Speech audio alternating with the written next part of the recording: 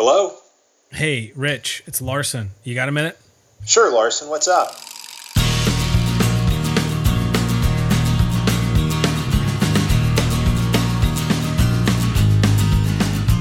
Hey, welcome to the Got a Minute podcast with Pastor Rich Lusk and Larson Hicks is my name. It's good to have you here with us and welcome. I don't know what this is. It's like episode 6 or 7, or we're getting close to that, to the double digits, which is exciting to me. Yeah, it's great. It's been great doing this with you, Larson, for sure. I think so. I think it's been fun. I've gotten feedback. I think our last episode with Andrew Isker was a lot of fun. Great guy, good book, and I've gotten some good feedback from several folks. So I think it's a good. I think it's something to keep doing. And if you're listening and you're enjoying it or not enjoying it, we'd love to hear from you. I'll share my email address, larsonhicks@gmail.com. Pretty straightforward. But yeah, feel free to send us any questions or thoughts or feedback or recommendations or ideas for future topics. We're always eager to hear and hear from folks that are listening and engage with those conversations. So yeah, well, excited about today. It's November the 9th, so it's the day after the big midterm elections. Did you vote? Did you vote, Rich? I did vote. Yes, I sure did vote. And Larson, I'm really happy to say that our state remained solidly red. Wow. And I say proud to say that, not because I think the Republicans have got everything right. In fact, I think the Republicans in our state, as well as a lot of other places, really leave a lot to be desired for sure. I agree with that. But I still find them very preferable to the alternative. Yeah, that's true. Yeah, I had a hard time voting for our governor. I sat there looking at that bubble for a while. But I say that. I told my wife on the car ride home. I said the same thing. Like I don't know. I'm not a huge fan of Mima. But she said, "Well, look. I mean, she bumbled on. Definitely missed the ball on COVID, but she's come down pretty strongly on the right side of things when it comes to pro-life and for sure. Yeah, and of course, while I don't think she's a great candidate or necessarily a great governor as a leader, I mean, she's certainly not a Ron DeSantis, who I think is setting the standard right now. For sure. She's much better than the alternative, and she does deserve credit for the things she has gotten right for sure. But this is what I think is interesting. I think that there was a lot of conservatives and a lot of Christians who expected this massive red wave yesterday and expected a lot of conservative causes around the country to prevail, and that did not happen. Right. And I think the question is why? Is that because Republicans didn't run very good candidates? Well, from what I can tell, there are places where Republicans ran some pretty good candidates who didn't win. Yeah. Certainly there are other places where Republicans ran people who were terrible candidates. No question about that. But I think the fact that you didn't have the conservative tidal wave that some people were expecting, I think that tells you a couple things. One is it tells you that whatever kind of cultural crisis we are in, we cannot vote our way out of it. There is no political solution to the problems we face. So, there's the old saying that politics is downstream from culture. I think that's true. And I think you're seeing that. I think our culture is very corrupt in all kinds of ways. Our culture has a kind of death wish when it comes to things like abortion and the LGBTQ issues and marriage and all kinds of other things. I mean, I think in a way what you have is a lot of people who really do love statist tyranny of some sort. And so there's obviously no way we can vote our way out of the situation we're in, which means our hope is reformation and revival, which come from God and flow out through his church. Yeah. And so that brings us back to something that I've been saying for a really long time. We got to recover the centrality of the church, the centrality of weekly worship. So much flows out of that. The fact that our culture is in the shape it's in, I think, is an indictment of the church in America and ways in which the salt has lost its saltiness. Yeah, amen to that. and we just had a conversation last week about Christian Isker's book on Christian nationalism. I think it's just it's just a buzzword right now, and I think these guys are capitalizing on that fact and trying to take an opportunity to to score some culture war points and kind of get their word in while people are listening, to on this topic right now. But I think there's a lot of Christians who hear it and get kind of excited about the idea of, oh, you've got people who are really arguing for Christians to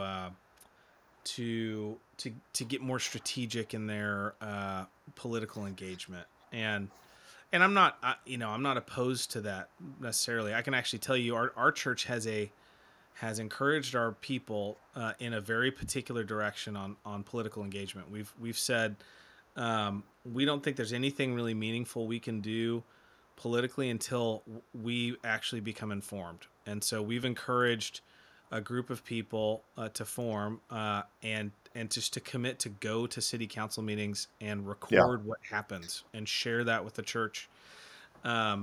Because my son's reading Amusing Ourselves to Death right now, and the comment he keeps making to me is, he said, I thought this was going to be a book about how we need to spend less time playing video games and less time watching sitcoms. He said, and actually, it seems like the main thrust of the book that he's read so far is that news media is just pure entertainment, and that's really the junk we got to stop spending all our time on. And I really do think news is so addictive, because it's entertainment, but it's entertainment that has hooks in it, where I can watch a sitcom and just say, look, I'm just spacing out and just trying to like unwind and laugh, and I know I'm not doing anything important right now.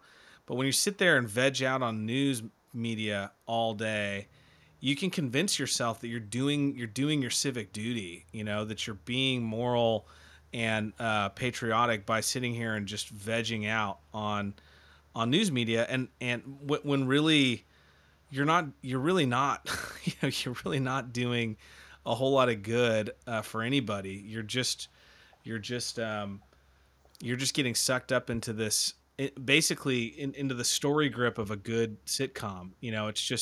It's just one that never ends, and it's Right. produced really well.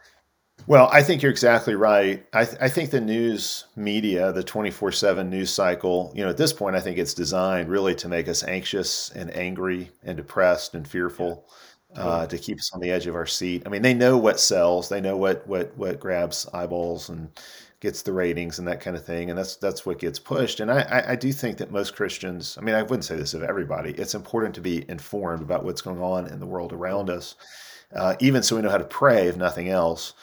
But I think a lot of Christians are just way too into, the having to follow every little story, and it can be very counterproductive. It does not really help us at a certain point to hear all of these horror stories about what people are doing in DC or somewhere else that we can do nothing about. So, we talked to Isker last time. We talked about Christian nationalism. I wonder if what we need before we get to a Christian nationalism is a kind of Christian localism, which it sounds like maybe what you guys are doing by putting an emphasis on local politics, local engagement, local involvement. I think that could be a really important stepping stone to things like, a real Christian nationalism. Totally. Well, I mean, I think the reality is we've been, there's the temptation to either, just be a consumer of news media and call that your civic duty, or, you get the other ditch of people who are just zealots for their political ideology, whether it's libertarianism or classical liberalism or theonomy or whatever you Christian, whatever you want to call it. And just to complain all the time and argue all the time about how our society needs to be structured in a particular way. And I'm not saying that there's not a place for that kind of study and that kind of thinking, but for your average person, how much of that is really valuable and And I think what we're trying to encourage our church to do is, hey, take that time and bandwidth and energy that you're devoting to news media or whatever, and maybe redirect that to actually paying attention to what's happening in our city, because there's tons of stuff happening every day, every city council meeting that we're not even aware of, that actually is making an impact on our community. And we could change, if we started just paying attention and letting people know. Do you know that they're doing this? Yeah. So anyway, yeah. Well, Rich, why don't we transition here into the topic of today? Yeah. I think so you wrote an article back in 2015, and I read it. I think I read it right after you wrote it. We weren't here in Alabama. No, we were here in Alabama. So I remember this coming out, and it was you published it shortly after the Obergefell That's right. decision. Yeah. Yeah, the Obergefell ruling came down in the summer of 2015, and I wrote this article right about that time. I think I'd actually started working on it before that, and so it kind of morphed a little bit into a response to Obergefell. But one of the things I do in this article is I really set the stage for how Christians should understand the concept of nature and how we should make use of natural revelation and the relationship of natural revelation to special revelation, which of course for us is the Bible. Because all of this is very crucial, I think, because we as Christians need to know how to construct arguments. We need to know how to articulate arguments in the public square for the things we believe about human sexuality, among other things. Right. So that's really a big part of what I wanted to do. So I spend the first, 15 or 20 pages dealing with nature, natural revelation. Some might say natural law. I would rather talk about creational law or creational design for reasons maybe we'll get into in just a bit. But so I think this is an important topic for us. It may not sound like a very exciting topic. It may not sound like one that is going to be really interesting. But actually, I think when you get into it, I think that I found again and again as I talk about these things, people who were not particularly interested at the outset come to realize, there's a real cash value to understanding these things. And so if you're a parent and you want to be able to talk about sexual ethics with your kids as they're getting older, if you're a pastor and you're thinking about how do I preach on these topics and how do I train my people to do apologetics, because so much of apologetics now these days is really sexual apologetics. We're dealing with sexual issues more than anything. The issue we face if you do apologetics today is not so much did Jesus rise from the dead. Obviously, that's always relevant. We need to be able to make a case for that. But it's much more likely that we will be accused of being homophobic or transphobic, and we need to be able to make an argument as to why that's slanderous. We believe that homosexual practice is sinful, but here, let us show you why we believe that to be the case, why it's contrary to the way God made us, it's contrary to our design, and that's why it's contrary to God's law. God's law is not arbitrary. God's law is rooted in his own character, and it's reflected in the way God made the world. So there's something to that. That's good. So the article you wrote was called America's War on God and Sexual Orthodoxy, and this can be found on your website. It can, yeah. Trinity-pres.org, right? .net. .net. I apologize. Yeah. But it's really at least you spend a big part of it just arguing for explaining the role of nature and the role of natural law, or as you put it, creational law. I was, and I don't know if this has any bearing on the conversation, but I read this last year. I don't know if you've seen this book, Jean-Marc Berthoud. I don't know how you pronounce it. I don't know how you're supposed to pronounce it, but it's like Christian Authority, or Chris. Anyway, I can't remember the title. I'm struggling. But Swedish guy or Swiss guy, Swiss theologian. I think he wrote it in the 70s. It was just recently translated into English. But one of the points he made was was that, you've got this letter of the law that's written on your heart, right?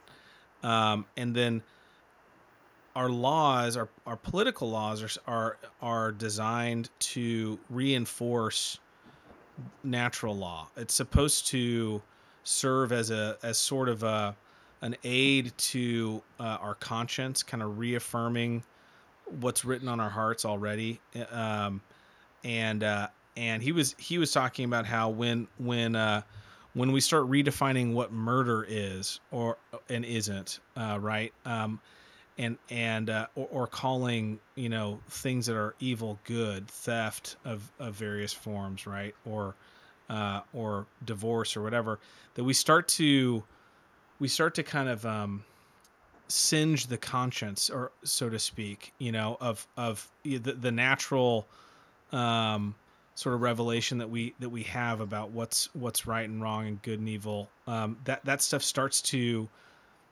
be blunted or dulled when you've got unjust laws. Is that do you engage with that kind of concept here in this paper?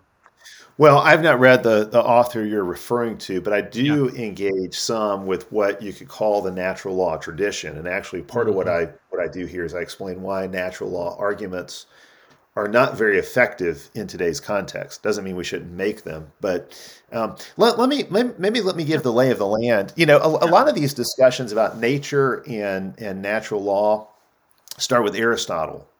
Or maybe they start with Thomas Aquinas, or that they start somewhere outside of the Bible. What I want to do is start the discussion within the scriptures themselves. And I think if you look at the New Testament, you find the language of nature used in at least 4 different ways. And in the paper I point out, there may actually be a few other uses. And you might think, oh, well, how can a word be used in several different ways? Well, the reality is there's just no getting around it. There are certain words that they can end up being used in multiple ways, and even in some ways that seem like opposites.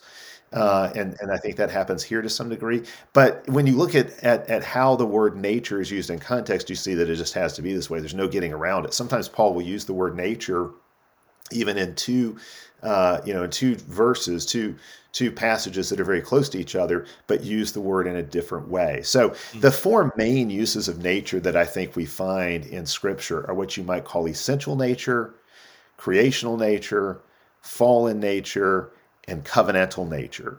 So I'll talk about each one of those really briefly. Essential nature is basically, and this may be the closest to Aristotle. It's not identical to Aristotle, but I think it's similar. It basically is a way of summarizing the properties that make something what it is. So, for example, in 2 Peter 1, Peter talks about the divine nature. We become participants in the divine nature. I think that's a way of describing the divine life. And you could say all the attributes that make God, God. Or in James, he speaks of how different animals have different natures. I think let me look that up real quick, because that's an important one for this.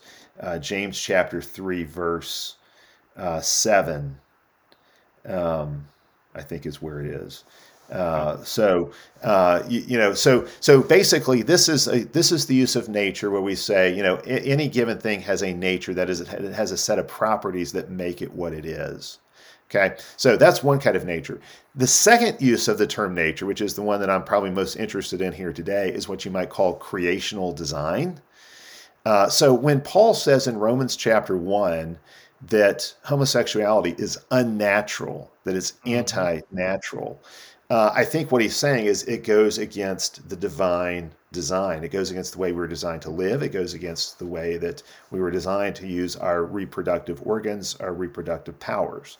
I actually would put 1 Corinthians 11 in this passage too, where Paul says, does not even nature teach you? And then he goes into lessons about hair length for men and women having longer hair, men having shorter hair. That's something that I think Paul roots in nature. So here the word nature has normative ethical force because it's rooted in the divine design, in creational design. Yep. A third use of the term, and this is where it actually seems like it means the opposite of what I just said, is fallen nature. Paul says in 1 Corinthians chapter 2 that natural man cannot receive the things of the Spirit. Well, here natural man is man as he has Uh, Basically, it's man at what man has become given the fall. So by nature, in man's original creation, he would have lived for God's glory. But now, Right. because of the fall, by nature, man lives for his own glory. So what we are by nature has changed since the fall. So Paul can say now that natural man cannot accept the things of the Spirit. Natural man is fallen. And then there's another use of the term that I think you find in Romans 2. This one would be a little bit more controversial exegetically, but I actually think in Romans chapter 2, the way some translations have it, this I'm going to read here, Romans 2. Let's see. Let's do verse 13 and 14. It is not the hearers of the law who are righteous before God, but the doers of the law who will be justified. For when Gentiles who do not have the law by nature do what the law requires, they are a law unto themselves. That's the ESV. The ESV seems to say that Gentiles can, by nature, do the things of the law, even though they do not have the law.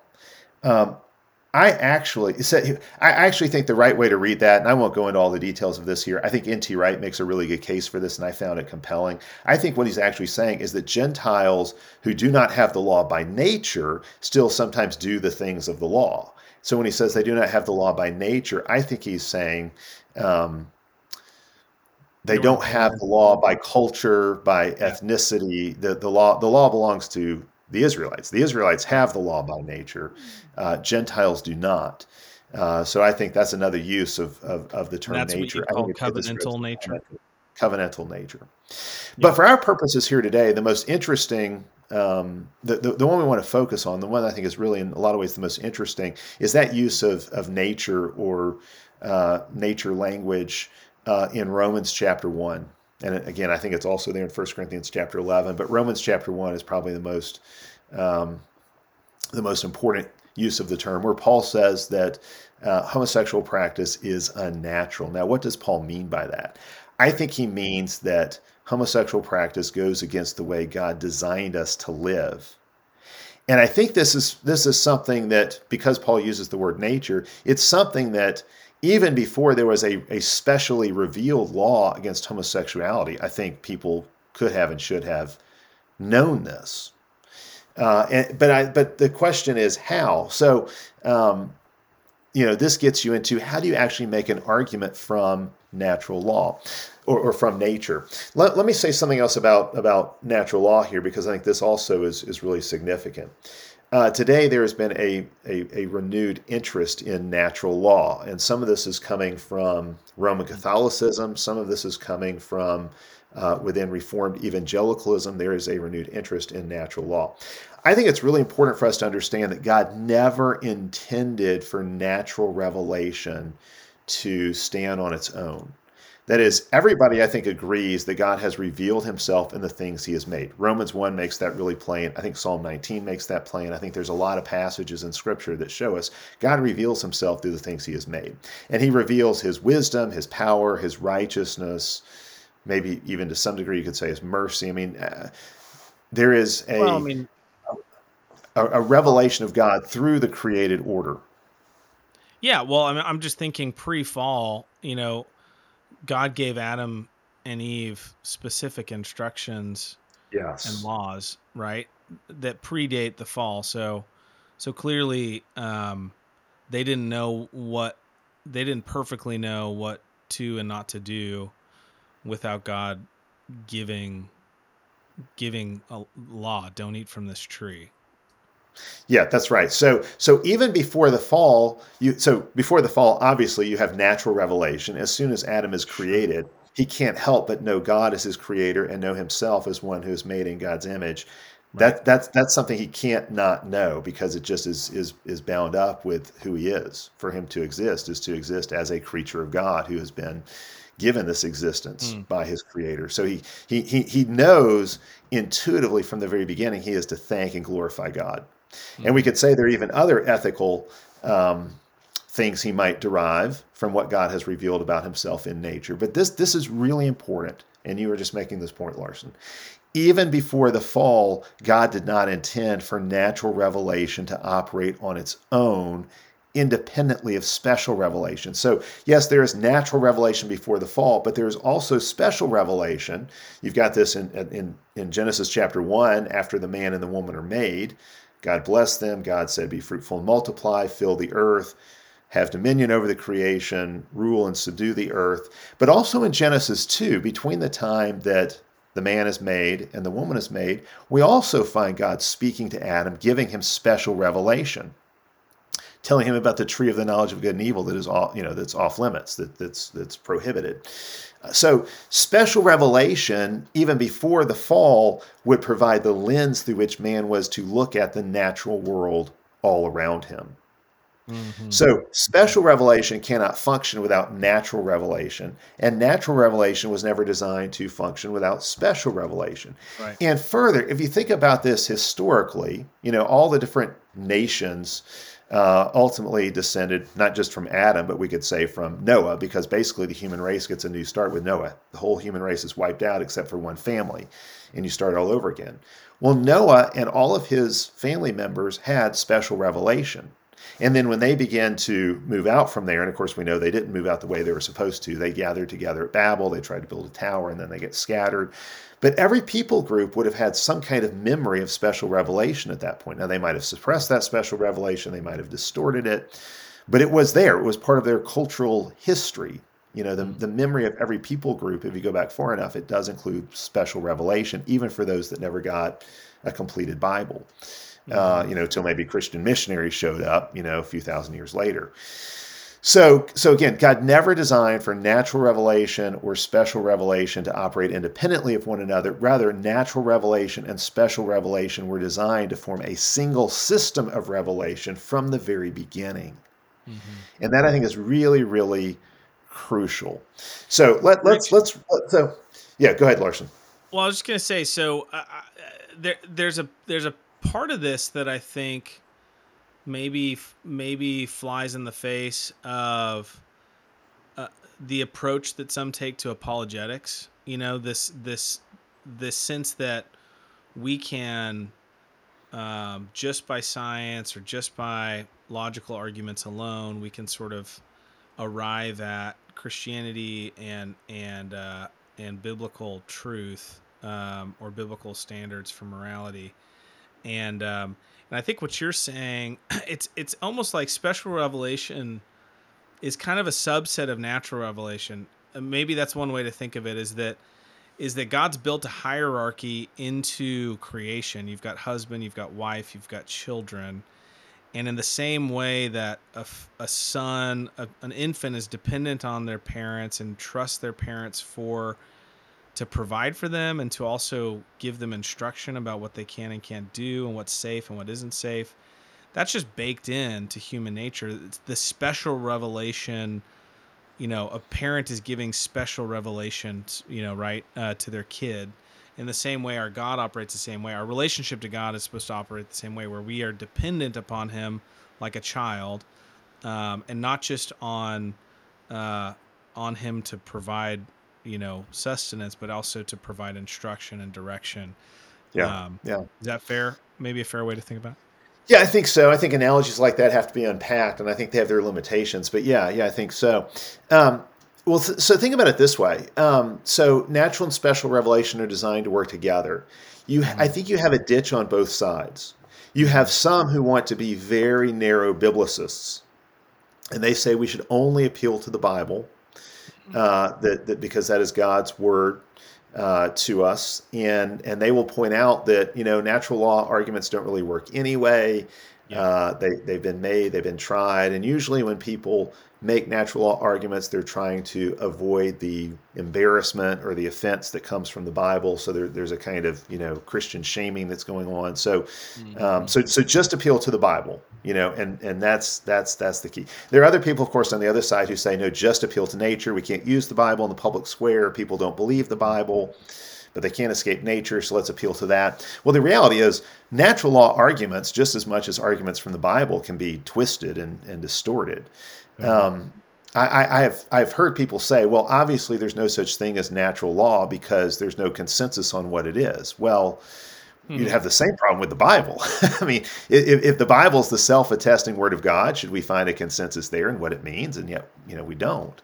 So I would say that the revelation that God has given us in both forms, natural revelation and special revelation, while it is objectively clear and objectively absolutely authoritative, it can be twisted, it can be suppressed, It can be distorted. And of course, that's exactly what fallen men do. So just like you will have people who will tell us that the natural law doesn't say anything about homosexuality, you will have people who will take the passages in the Bible about homosexuality that do speak to homosexuality, and they will twist those passages. So now, the way they read the Bible, it does not condemn homosexuality.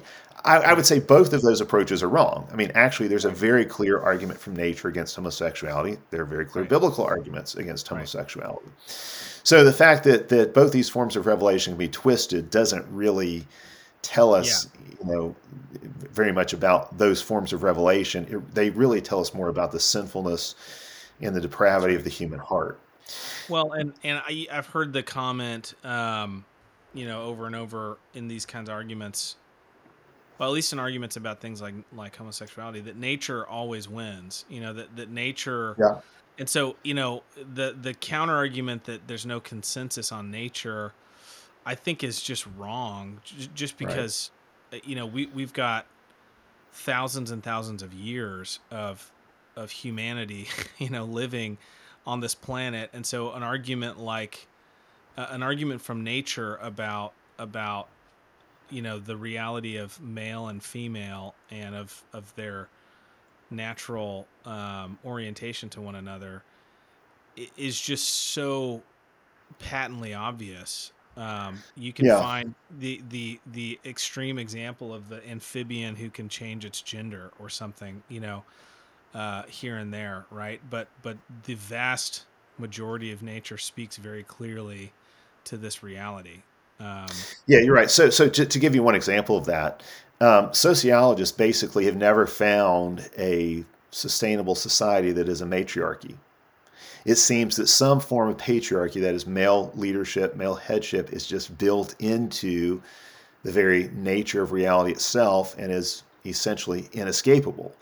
So there is a kind of now what that means and all. There's still obviously a lot of debate or exactly how that should be worked out. But I'm just saying, like, if you can find certain things that do have a really widespread consensus, which would seem to suggest that those things are not social constructs, but rooted in the created order and therefore inescapable.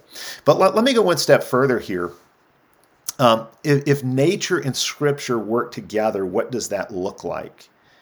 Well, I would say that Scripture always provides the lens through which we should interpret the created order. Okay, so certainly there are times where what we learn from nature can make us rethink how we've interpreted the Bible, but the Bible always gets the last word. Okay, so if there's some kind of feedback loop between special and general revelation, which I think there is, the Bible always gets the final say, in what nature means. But I would say that natural law can never serve as a substitute for Scripture. Right. But I do think it can serve as a supplement to Scripture, because Scripture does not address every single ethical question that arises directly, and sometimes reflects on nature, the natural order of things, can help us. And further, I think natural revelation is designed to complement special revelation, since it can actually help us understand why God has given us the commands that He has in His Word.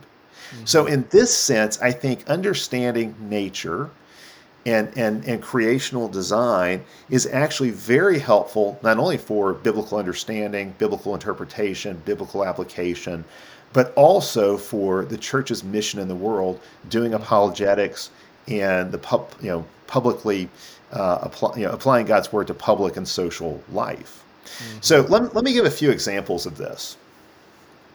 Well, we started with homosexuality, so let's just take that. The Bible can tell us that homosexuality is wrong. Does it tell us why homosexuality is wrong? Right.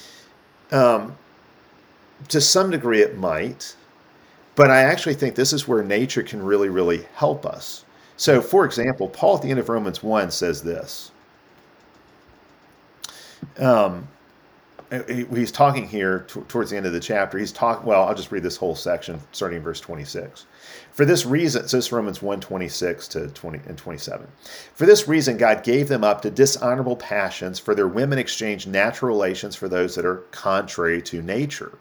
And the men likewise gave up natural relations with women and were consumed with passion for one another, men committing shameless acts with men and receiving in themselves the due penalty for their error. So let's ask an exegetical question. When men commit homosexuality, what does it mean for them to receive in themselves the due penalty for their error? What does that mean? I don't know that the Bible spells that out for us. But if we know something about the world around us, if we investigate the world empirically, we find, for example, that men who engage in homosexuality have a very high rate of certain diseases, very high rate of certain cancers. In fact, a homosexual lifestyle will typically knock more than a decade off of the average man's lifespan. Okay, so we think we outlaw smoking because it's bad for people's health. Okay, homosexuality is worse. Not to mention that men who practice homosexuality report far higher levels of mental, psychological, and emotional distress. Right. Now, the way that people in the world would explain that is they would say, well, the reason they have such distress is because people don't approve of their lifestyle, and that causes them to feel shame. And if you especially you Christians, if you would just approve of the gay lifestyle, then that would alleviate the problem. That's not the case, because even in places where homosexuality is widely approved, you still have these same issues crop up. Further, you'd still have to deal with the fact that it's a health crisis. It just and I won't go into all the details here. This is a family show, I think, right? And this information is really suppressed. I mean, I will say this: when the internet first, became a thing, you could actually Google and find this kind of stuff pretty easily. Say the health consequences of the homosexual lifestyle for men. And what happens when a man's penis and anus get used in the way that they get used in homosexual activity. But now it's much harder to find that information. It has been suppressed. But, if you look hard enough, you can find this kind of thing, and you will find that it is extremely damaging to the body to engage in homosexual practice. Right. Okay. Right. So you could say, okay, when Paul says they receive in themselves the due penalty for their error, in a sense that homosexuality brings with it its own punishment, you can actually see, if you investigate the world, you can see all kinds of ways in which this is true. Yeah. So an investigation of the natural world helps us understand what Scripture means. I think there's not a sharp line between what Paul says about receiving in themselves the due penalty for their perversion and what we learn from looking at the created order, how there's kind of a negative feedback that nature itself gives to those who engage in homosexuality. Now, you can do the same thing with fornication. People who live a fornicating lifestyle actually do all kinds of damage to themselves as well. And Paul in 1 Corinthians 6 talks about how this is the one sin that is against the body. There's something unique about sexual sin, about fornication. And again, there we can look at, we can do an investigation into the natural world, and we can find all kinds of ways in which, yes, there is something horrifically damaging about sexual sin. Sexual sin can be forgiven. Sexual sin, you can find all kinds of healing in the midst of sexual brokenness, but sexual sin does have a unique set of consequences. And so, for example, again, this is just empirical research. This kind of stuff you can find out there. This is still available on the internet pretty readily. The more sexual partners that someone has before marriage, especially a woman, the more likely she is to get divorced once she is married. So in other words, the more you have sex outside of the covenant of marriage, the more difficult it is for you to bond sexually with your partner when you are married. Okay, and this is especially true for women. When I was growing up, and I know this got picked up by the purity culture people, and then it got rejected because people thought it was it's the kind of illustration that hurts people's feelings. But the example was used of a piece of tape. You put a piece of tape on something and it sticks really well. Okay, but if you pull it off and then try to stick it again, it doesn't stick so well. And finally, you do that enough times, it doesn't stick at all. Right. And that was used as an illustration of what happens if you have multiple sexual partners before Right. marriage. That was a really corny illustration, but it was also absolutely backed up by the empirical data. That's right. Yeah, I was just listening to a podcast with a neuroscientist who was talking about this exact thing. That pairing, I think it's called pairing. That there is a chemical phenomenon that happens when it happens in humans, but also happens in animals, where after sex there are chemicals that are expressed or they're hormones. Yeah, you're exactly right. They're hormones that sort of create a pairing That's or right. a bonding Bond. kind of phenomenon. Yeah, that's right. Yeah, so the way Nancy Percy, actually, if you want to look this up, one place that where this is dealt with really well is in Nancy Percy's book, it's an excellent book, Love Thy Body, and she talks about how for men and women both, after sexual intercourse, there are certain hormones that are produced in high doses that create that sense of bonding. Yeah. So the problem is what happens if you are having sexual intimacy with somebody who is not your spouse is you're getting these feelings of being bonded to somebody with whom you have no bond. Right. The way that one scientist who researched this, basically the way they described it is, look, when you have sex with somebody, your body makes a promise. Your body forms a bond, whether you intend it to or not. You might think you're just having casual sex, and this is kind of a throwaway, event. You're just doing this for pleasure in the moment, and you don't mean anything by it. But sex does not mean anything we want it to mean. Sex has an objective meaning. God has designed sex in a certain way that it has a certain meaning. And so to use it outside of the context it was designed for, to misuse it in that way, to use it unnaturally, we could say, is actually to do damage to yourself. You do hurt yourself. You're bonding with somebody with whom you have no bond, and you do that enough, and it becomes almost impossible for you to pair bond with a person that you ultimately do want to get married to. Right. Which again, I'm not saying that there can't be repentance and restoration and healing from all of that, but we should also be realistic about the fact that sex does have consequences. Sex, sex outside of marriage does have, like every other sin, that's a sin with consequences. And we need to be honest and straightforward about what those consequences are. Well, and I think I think sex is such an obvious place to look at this, but I was intrigued by, on this podcast I listened to, it was a guy talking a lot about dopamine, and kind of the whole system around dopamine, and how it's actually dopamine serves as a natural reward system to reinforce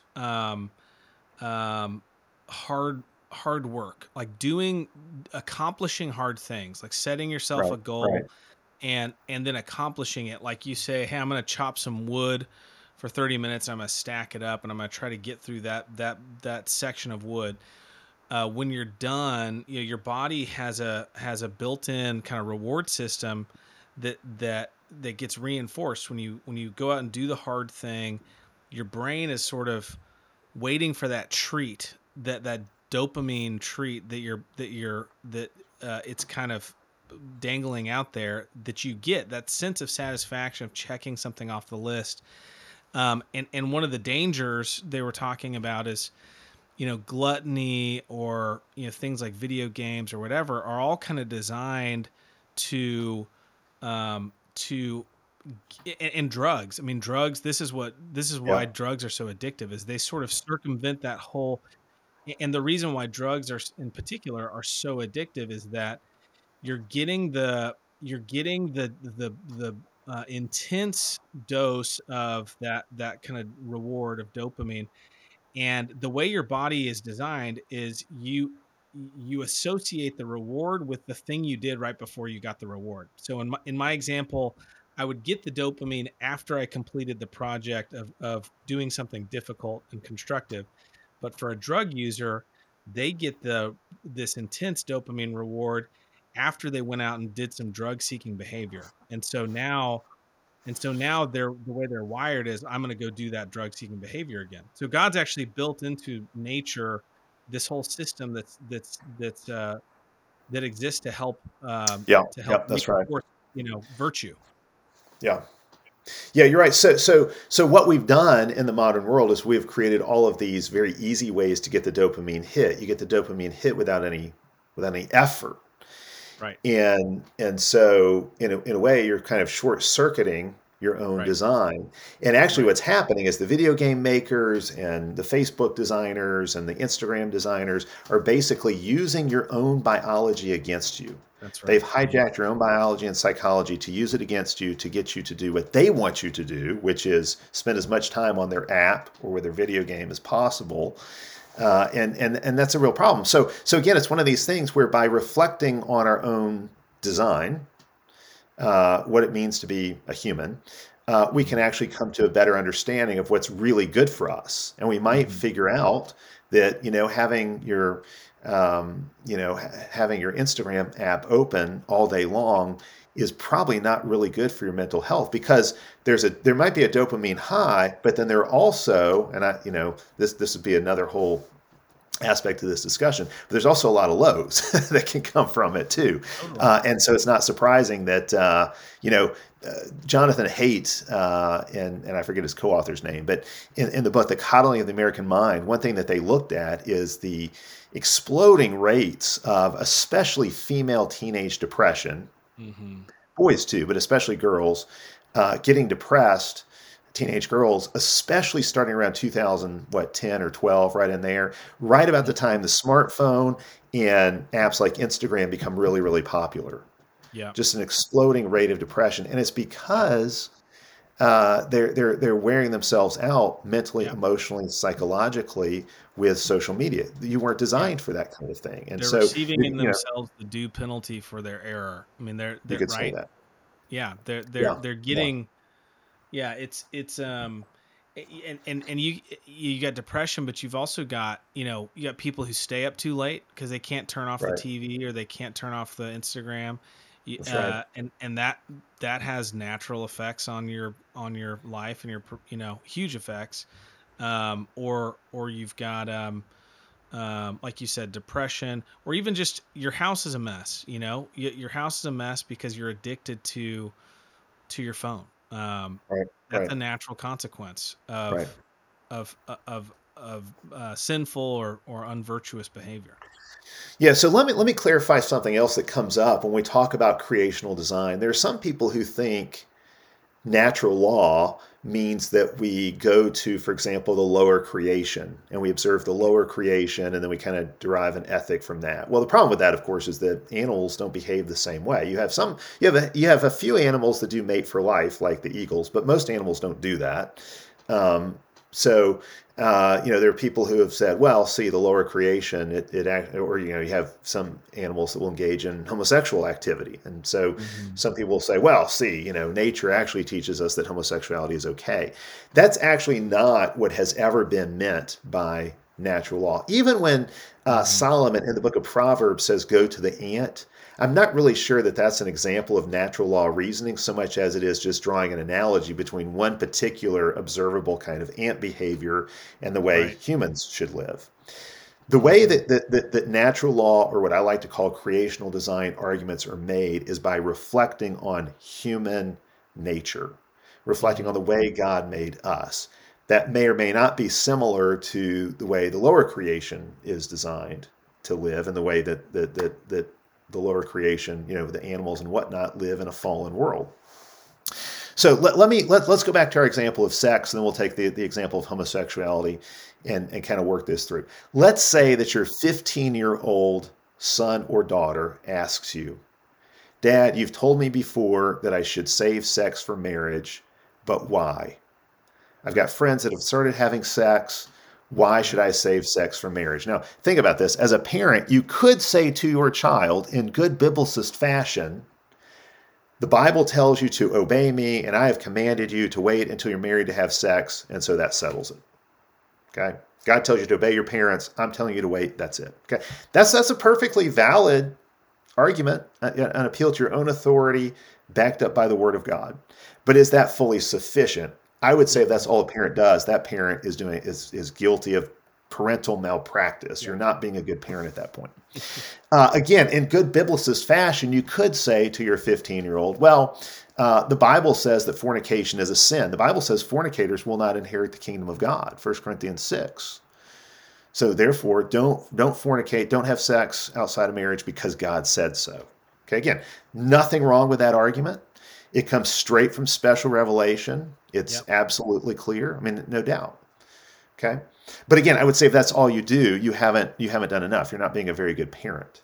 Right. I think what you can do is say those things. You can say, to your son, to your daughter, hey, I've told you I want you to save sex for marriage because it's the right thing to do. But I've also told you that because I love you and it's what's best for you and it's how God designed you. There's a reason why God has given us the commandments he has given to us. Right. They're not arbitrary. It's not that God is some cosmic killjoy who created this arbitrary command about sex just so he could kind of torture you. No, God designed you to live in a certain way, and God designed men and women to pair together physically to become one flesh within the covenant of marriage for a reason. It's what we were made for. And then you can go into all those reasons, and it'll be a mix of things we find in special revelation and things we find from our observation of the world around us that will make a very compelling case, I think, for your child why it is best for them to save sex for marriage. Well, and it's especially one of the reasons why you've got to appeal to nature is that, the rhetorical force of here's all the reasons why it's bad for you, I think is much less powerful than the positive arguments. I remember a man teaching a class about this topic when I was unmarried, and I remember him saying, your sex life is going to be better. Like your relationship with your wife is going to be better if you approach it this way. And as a young man who's very excited and interested in sex, that was pretty compelling to me. It was like, oh, this guy's actually not trying to say just don't do it because it's because there's consequences. He was trying to say it's actually going to be better. You're going to have a healthier, happier, more fulfilling sex life if you do it this way. Yeah. I think you're right. I mean, some people criticized purity culture because they thought it taught a sort of a health, wealth, and prosperity gospel of sex. That basically the reason you should refrain is so you have this amazing sex life in marriage. And then of course some people maybe didn't experience that, and then they felt like they had been cheated or something. Which I don't know. I mean, what did they think that they would have been much happier had they fornicated beforehand? I've never really understood all the criticisms of purity culture, but I do think there were probably some kids growing up in the 1990s and early 2000s when purity culture was at its peak who were taught in that way, and that was probably. Well, I'll put it this way: in some cases, it was probably taught in a way that could ultimately be harmful. But I will say this, what that person taught you that you found compelling is true in a proverbial way. The Proverbs give us generalizations. In general, all the data we have bears this out. In general, people who are chaste before marriage have happier marriages than those who do a lot of fornicating before they get married. Right. Again, there's a direct correlation between the number of sexual partners someone has before marriage and the chances of that person getting divorced. So it is true in a proverbial way. But I would say part of it is this too. It's that if you are the kind of person who practices self-control so that you can control your sexual urges before you get married, then you're growing into the kind of mature person who can practice self-sacrifice and self-denial and self-control, which will actually make you a better spouse anyway. Right.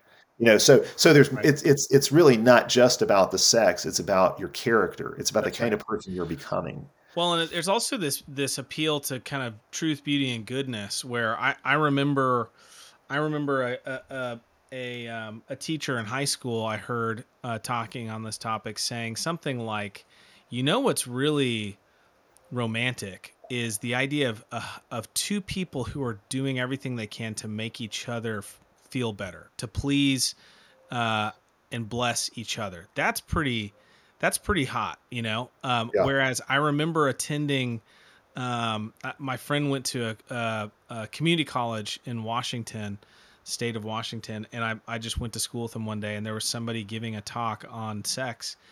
And this person, basically, their whole thrust of their argument was, you need to spend as much time as possible focusing on yourself and discovering what it is you like, so that someday when you end up with someone, you can tell them how to please you, or you can, and it was, and just the contrast for me, you know, of truth, beauty, goodness, of here's one picture of someone who's completely self-obsessed and demanding that the other person meet their particular needs. That picture versus the picture of here's someone who is completely oriented towards how do I please and satisfy and bless this other person. Just those two pictures, which one looks more beautiful and resonates more with again with with nature, but also with the picture we have in Scripture of who God is and how He's designed us to live. So yeah, that's really good. I mean, let's take the case of homosexuality then for just a minute. Mm-hmm. And again, the question could be asked, well, why is homosexuality wrong? And we could give biblical reasons. There are plenty of biblical passages. I don't care what somebody tries to do with them, to twist them, to make them say something else. They're really, really clear. And if there's any question about that, I would point you to, say, Robert Gagnon's excellent work on homosexual practice in the Bible. He basically takes all of those liberal and progressive attempts to make the Bible say something different, and he refutes all of them. But still, somebody may want to, may be asking the question. And again, I think that it is wise for us to not just make our appeal to the Bible, but also to make a case based on creational design, because these things go together. We already saw that with Romans 1:27, okay, sure. Receiving in themselves the due penalty for their error, the due penalty for their perversion, okay, and we can examine the created order around us, and we can see what that means, how that works. Right. But there are other things we can say too, and this is the kind of thing that I think Adam and Eve could have figured out, even before a specific biblical prohibition was given. Sure. And I didn't come up with this myself. I picked it up from one of my graduate school professors, Jay Buchashevsky, who's a Christian at the University of Texas, and he didn't come up with it either, as I understand. He picked it up from somewhere else as well. But I think it's really helpful. So think about it this way, and this is an argument that derives from reflecting on human nature and human design. Right. Okay, so every human has a number of systems within himself that are complete. Mm-hmm. Every human has a complete digestive system. Every human has a complete circulatory system and nervous system and skeletal system and did I say respiratory, circulatory? Those kinds of systems. You've got all of those systems complete in yourself. But no human has a complete reproductive system. Hmm. As it turns out, the man has half of it, and the woman has the other half. And the man's reproductive system makes no sense apart from the woman's reproductive system, and vice versa. Okay? Why do you have the equipment you have, the reproductive equipment you have, unless there is another that you can pair with that would complete what you have? Because clearly, we don't reproduce asexually. We reproduce by coming together. So what is the purpose of your reproductive powers, your reproductive organs? Well, they find their completion, so to speak, in someone of the opposite sex. Now, somebody might say, well, but sex is not just for reproduction, it's also for pleasure. Well, sex is full of pleasure, obviously, but the pleasure is not the main purpose of it, it's a byproduct of it. Just like we could say, eating is very pleasurable, most eating is very pleasurable, but the purpose of eating is not the pleasure, the purpose of eating is nourishment. The pleasure you get from it is a byproduct. Okay, it's wonderful that God has made it so there's so many things that we can eat and enjoy eating, but that's not the central purpose. The central purpose of eating is nourishment. The central purpose of your reproductive organs is not pleasure, it's reproduction, it's procreation.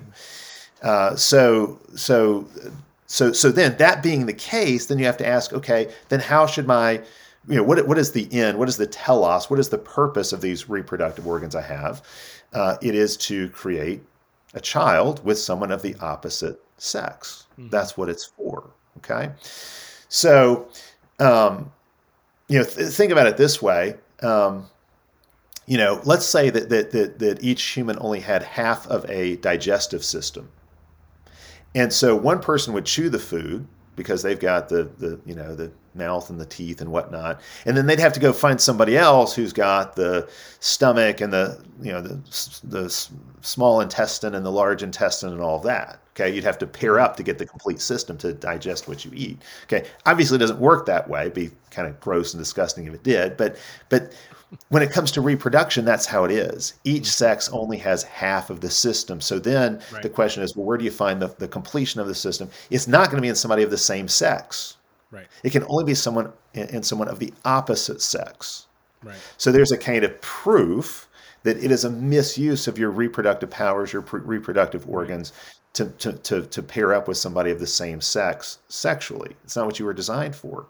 Your reproductive powers will be frustrated. They won't be realized that way. Now, there's a lot of spin-off arguments you have to make about, sex between a man and a woman when there's no possibility of a child being conceived and that kind of thing. But all those arguments can be dealt with. I'm not going to try to go into all that here. I'm just making the basic case for why homosexuality is wrong. It's clear that God designed the man's sexuality to find completion in the woman and vice versa. You could go one step further and say, well, since sex has the power to produce new life, what is the right context for sex? And then you would have to say, well, there needs to be a loving and permanent relationship between the two persons who have sex to create this child. Right. Because it takes a long time and a huge investment in order to raise the child. And you're going to need somebody who can nurture the child at home while somebody goes out, while the other one goes out and provides for the child who's at home nurturing the child. So you've got, you can actually start to reconstruct, just out of examining human nature, basically everything that the Bible teaches about sex and about the family and about role relationships between men and women and the permanence of marriage and all these other things. I mean, so much so that I've actually read sociologists who have said, look, if the nuclear family did not already exist, we would need to invent it because it is the best possible system for the the rearing and nurturing of the next generation. We need something like permanent marriage between a man and a woman in order to create the best possible environment for children to be born into and to be raised up in. Well, we've mentioned it already on the show. You brought it up, and I went and started reading it. The book "Sperm is Cheap, Eggs Are Expensive" it's kind of an exploration of this exact topic where you start getting into. He's not trying to make a biblical argument. He's just trying to make a pure argument from nature about the roles of men and women, and in the family, in relation to one another, and also in society. And it's if you allow yourself to actually enter into that kind of thought experiment or that exercise of really, really asking the questions, what is this for? Why is this this way? Why are women built the way they are? Why are men built the way you are? It does all start to fall into place where it's like this. And I just think it's one of those, I mentioned that book about, our laws serving to kind of reinforce our natural, conscience or understanding of the law. And it's just, it's amazing to me that a book like that has to even be written, that we have become so numbed to the just complete obvious design of humanity that we need a book to walk us through these obvious facts. There's a kind of willful blindness to obvious created realities. We're suppressing the truth. And this is because when you reject God, you reject reality. Yeah. You can't reject God and then hang on to reality. Right. I think we talked about this a while back when we talked about Jordan Peterson. I mean, you can do so inconsistently to some degree, but God is the ultimate reality. And so when you reject God, you lose touch with the way things are, and you start to go insane and live in this, sort of fantasy world, as it were. And that's what we're seeing in the culture all around us. I'll give you another couple of examples where I think appeals to nature are very valuable. I wrote the book Paedofaith. I mean, as far as I know, it's the only book length treatment that's ever been done on the topic of infants having faith, covenant infants having a trusting relationship with their Heavenly Father. It's a great book. And one thing that I found that was interesting, I mean, this is, the book's been out for, probably like 18 years now, but when I was doing my work on that, of course, the basis of my case is exegetical. I appeal to Psalm 22, where David says that he says, "You are my God from the womb. I trusted in you as a nursing infant." So, David says that he had faith as an infant. So all Israelites would have been singing this psalm and would have been putting those words on their lips, basically saying the same thing about their experience. Not to say that it happens in every single case, but there's a kind of normativity to it. Sure. But one thing that I also have done, and I did this actually in a follow-up essay because I didn't have room for all of this in the book, but you have the biblical testimony to Paedofaith. Mm-hmm. But there's also a lot of empirical, observational, scientific data that fits with it very much. The relationality of infants in the womb, how infants, now we know because of various tests we can run and observations we can make that even in the womb, the child recognizes mom's voice and dad's voice and distinguishes them in terms of response. There are all kinds of ways in which the child in the womb demonstrates personhood and relationality. Yeah. And of course, if the child can have a relationship with his parents, why can't it have a relationship with God as well? I mean, that was kind of part of it. So you can take something the Bible claims about infants, that infants are capable of relational trust, and then you can further support that and build up your argument for that based on things that we learn observationally from looking at children in the womb. Here's another area where I think appeals to natural revelation and the created order, creational design are absolutely necessary. And it is really any area of aesthetics, but really my favorite one to point to is music.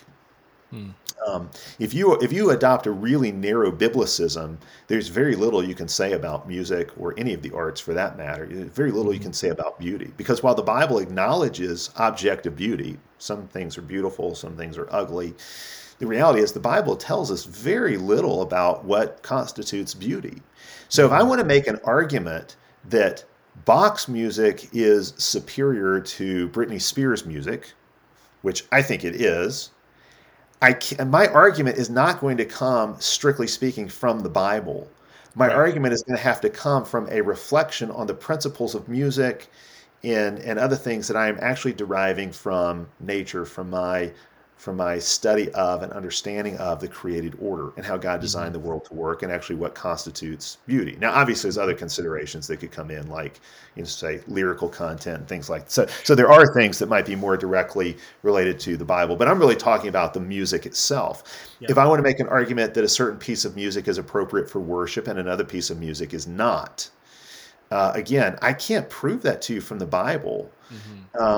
I'm going to have to use considerations that come from natural revelation in order to make that kind of case. And I think we need to be able to make that kind of case. I mean, one thing that really I think is highly problematic in our culture today is we don't have any sense of propriety, any sense of what's appropriate to various contexts. There's different kinds of music for different zones or areas of life. So there's one kind of music that's fitting to rock a child to sleep, another kind of music that's fitting to get you pumped up before a basketball game, and still another kind of music that's appropriate for a symphony orchestra concert, and yet another kind of music that's appropriate for the corporate worship of the people of God.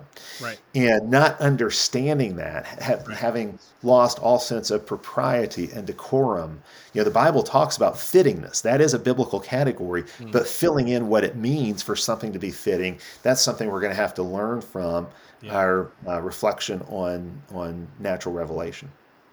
It's really good, and that's probably a whole other episode, because I've had so many conversations recently about aesthetics and I think this whole conversation about natural law or creational law, the role that it has in forming our, as you were talking earlier, I was thinking about Proverbs as basically being an inspired reflections on natural law, and so you've got this this sort of example of here's what it looks like to be wise. You're looking at the world, and you're discerning the wisdom of God that's baked into the way nature functions.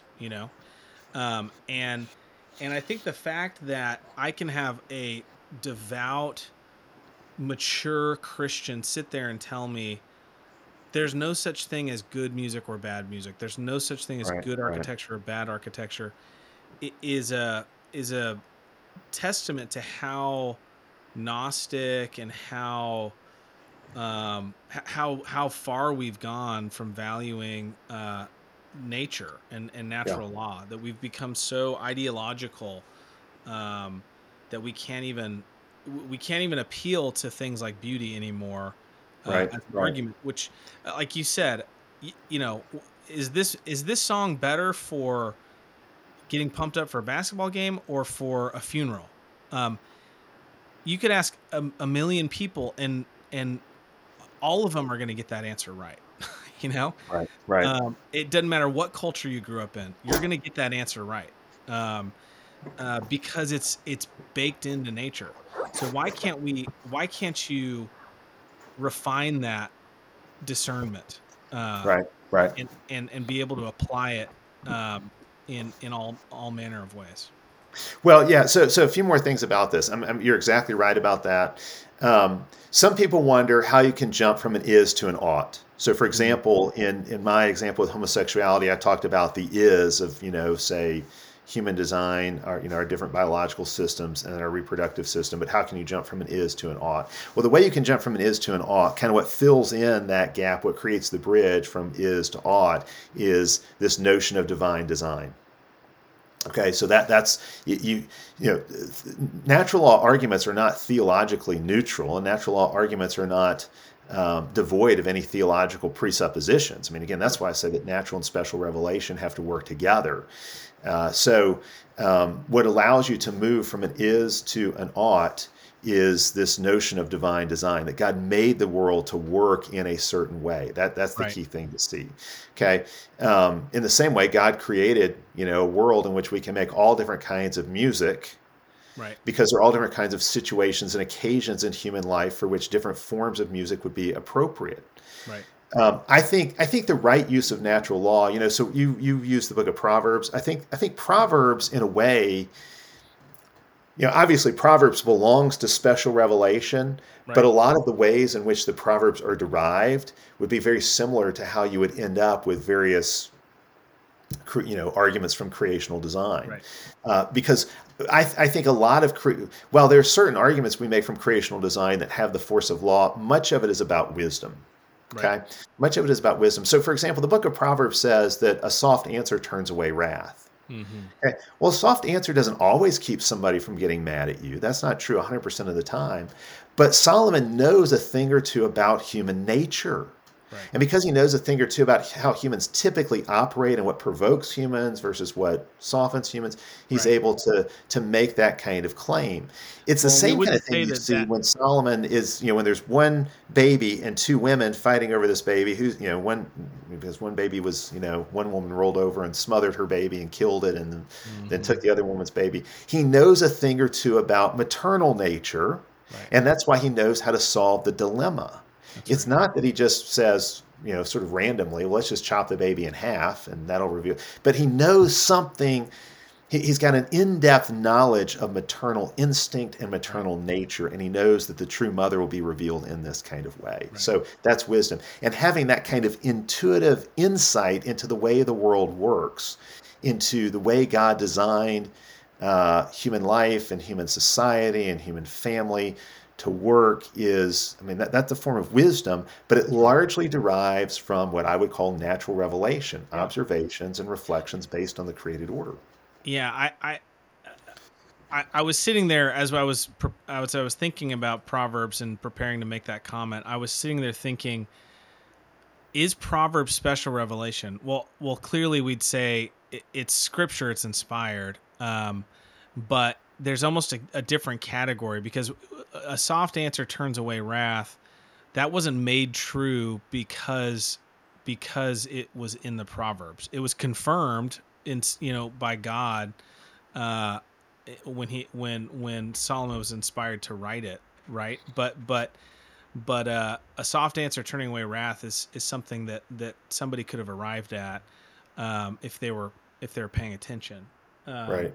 And so it's kind of it's not prophecy, it's not law in the sense that the Ten Commandments are special revelation of God's law. Right. It's really kind of an interesting different category of inspired inspired natural law. It's natural law that's divinely confirmed. Yeah, I think that's right. And I mean, and again, there are also times where we don't give a soft answer; we give a really firm, Sure. hard answer. There are times to, I think you see Jesus doing this with the Pharisees or Paul in Galatians. Where I mean, Paul's not giving a soft answer to the Galatians because he's not trying to turn away their wrath. Right. He's trying to correct deep theological error. So there, again, even if you think about, rhetorically, we've got this whole toolbox of different ways we can talk that are appropriate to different kind of situations. Knowing what form of speech and what way of not just what you say, but how you say it and the body language you use and everything else. I mean, there's a reason why rhetoric is closely associated with wisdom as well, because again, it's a lot about understanding human nature. This is why persuasion has been called the master skill, because in order to really persuade, you've got to understand something about human nature. You've got to have this in-depth understanding. Absolutely. Let me give one more example of this, and then we can start to wrap it up. Attraction between men and women. What women find attractive in men is very different from what men find attractive in women. And in an egalitarian world, that's something people will often have a hard time admitting or understanding. It's something you got to grapple with in the world today, as we've got so much confusion about this. But so rewind that all the way back to Adam and Eve. Okay, and this applies like if you are a single guy trying to get a date. Yep. Or if you're a married man and you're trying to, keep the romance alive in your marriage, you have to understand something about female nature. And of course, women need to understand something about male nature. But go all the way back to Adam and Eve in the garden. Okay, God tells them to be fruitful and multiply, but he does not actually give them a sex manual.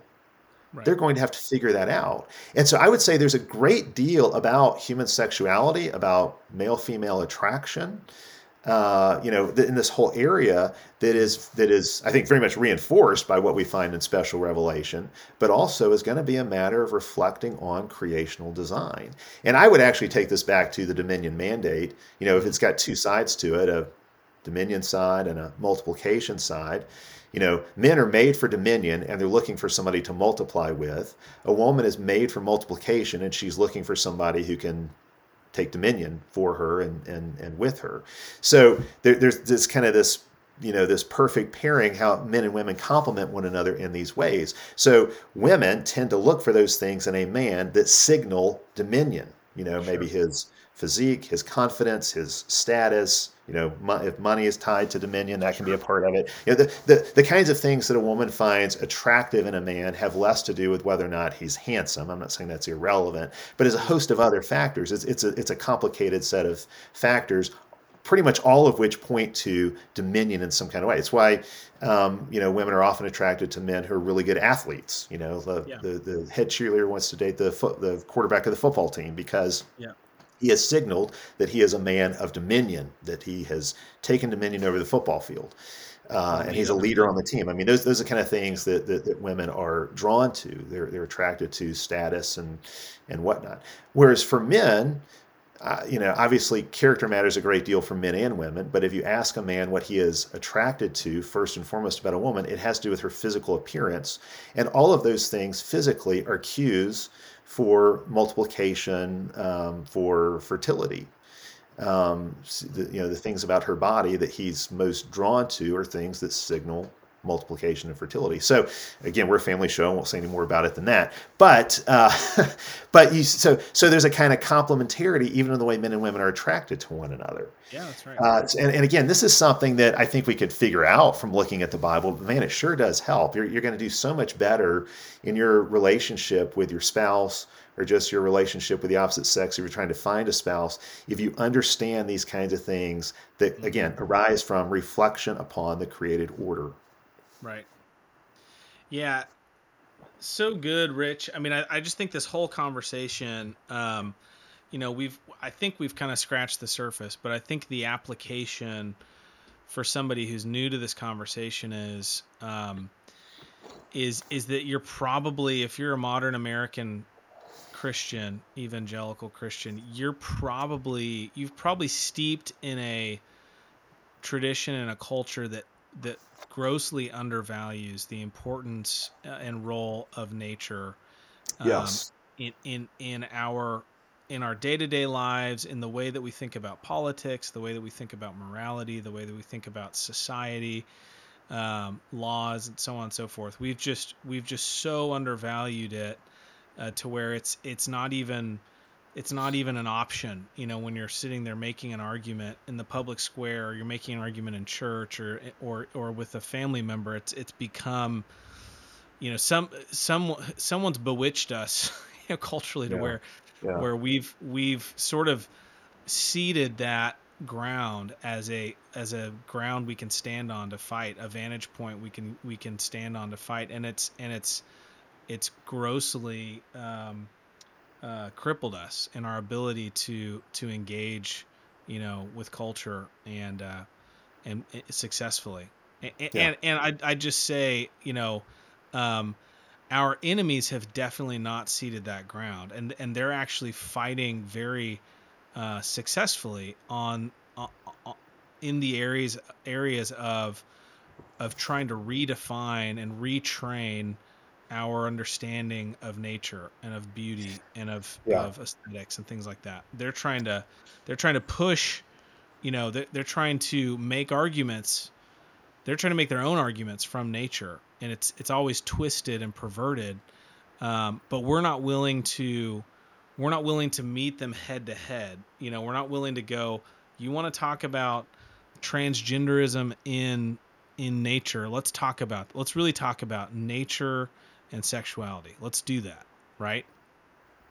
So, yeah. Well, yeah, I think you're right as far as what's going on in the world around us. If I had to summarize this, like if you want a recap of this, I would tell somebody to go read probably the first 20 or so pages of my my little booklet, America's War on God. Yeah. Because that's going to summarize all this for you. And I do go into also explaining why natural law arguments are really not that persuasive in the world today, right at this moment, whereas in past times they were. And I think the big change really is Darwinism and the denial that there is even a fixed nature. Darwinism basically means everything is in flux. And so how can you make an appeal to the nature of something if there really is no nature there? If anything can become anything, which is what Darwinism entails. Well, and the Enlightenment is an argument from it. And the Enlightenment is so focused on objective truth, right? And nature, arguments from nature have a subjectivity about them, right? I mean, they are objectively true, but there's also there's I guess there's an interpretation, and it's an interpretation that should be obvious to any human being, but somehow I think in the Enlightenment we sort of said, well, unless we can plot it on a graph and test it empirically, it's not knowledge. So what I think is interesting, there's a lot of things going on there, but if I would point people to my paper, because that's where you're going to find a lot of the stuff spelled out that we haven't, there's a lot of other things we haven't gotten to today that I think are useful in thinking all this through. But I think it's really important for Christians to recognize that God designed natural and special revelation to work together. It's never one without the other. And I don't think there really is any such thing as a pure argument just from nature, or even for that matter, a pure argument just from Scripture. They're always interacting with each other. That's inescapably the case. But if we cut ourselves off from nature as a source of wisdom, then we lose a great deal. We're not going to be able to do apologetics as effectively. We're not even going to be able to understand ourselves as effectively. We won't be able to parent or lead as effectively. There's just a lot of things that we lose when we cut ourselves off from reflection on nature. And I say this as a Van Tillian. I think Cornelius Van Til was basically right on these questions. And Van Til actually argues that natural revelation is authoritative and clear, just like he would argue special revelation is authoritative and clear. Now, I do think in that relationship between the two, again, I think Scripture always gets the last word because Scripture is the final interpretive lens. Again, also, arguments from Scripture can be distorted, just like arguments from nature can be distorted. But for us, we want to, I think, always be using both. We want to use everything God has given to us. And I think that's really, really crucial in the moment in which we live. Yeah. And hopefully we've given some good examples today of what that looks like. I mean, I think everything we said, of course, you could deal with those things at much greater length, but hopefully it gives our listeners some idea of how nature and Scripture work together and how nature can help us understand why God has commanded what he's commanded in the Scripture. Yeah, it's good.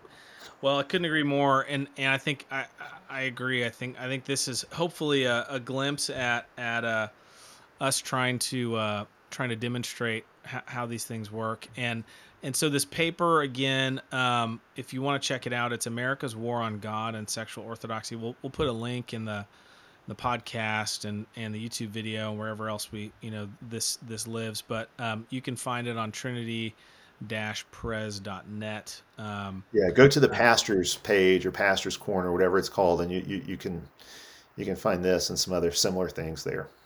Awesome. Hey, Rich, it's been fun, man. Thank you, great, sir. Larson. Yeah, thank you. All right. Well, have a great day, and we'll see you guys next time.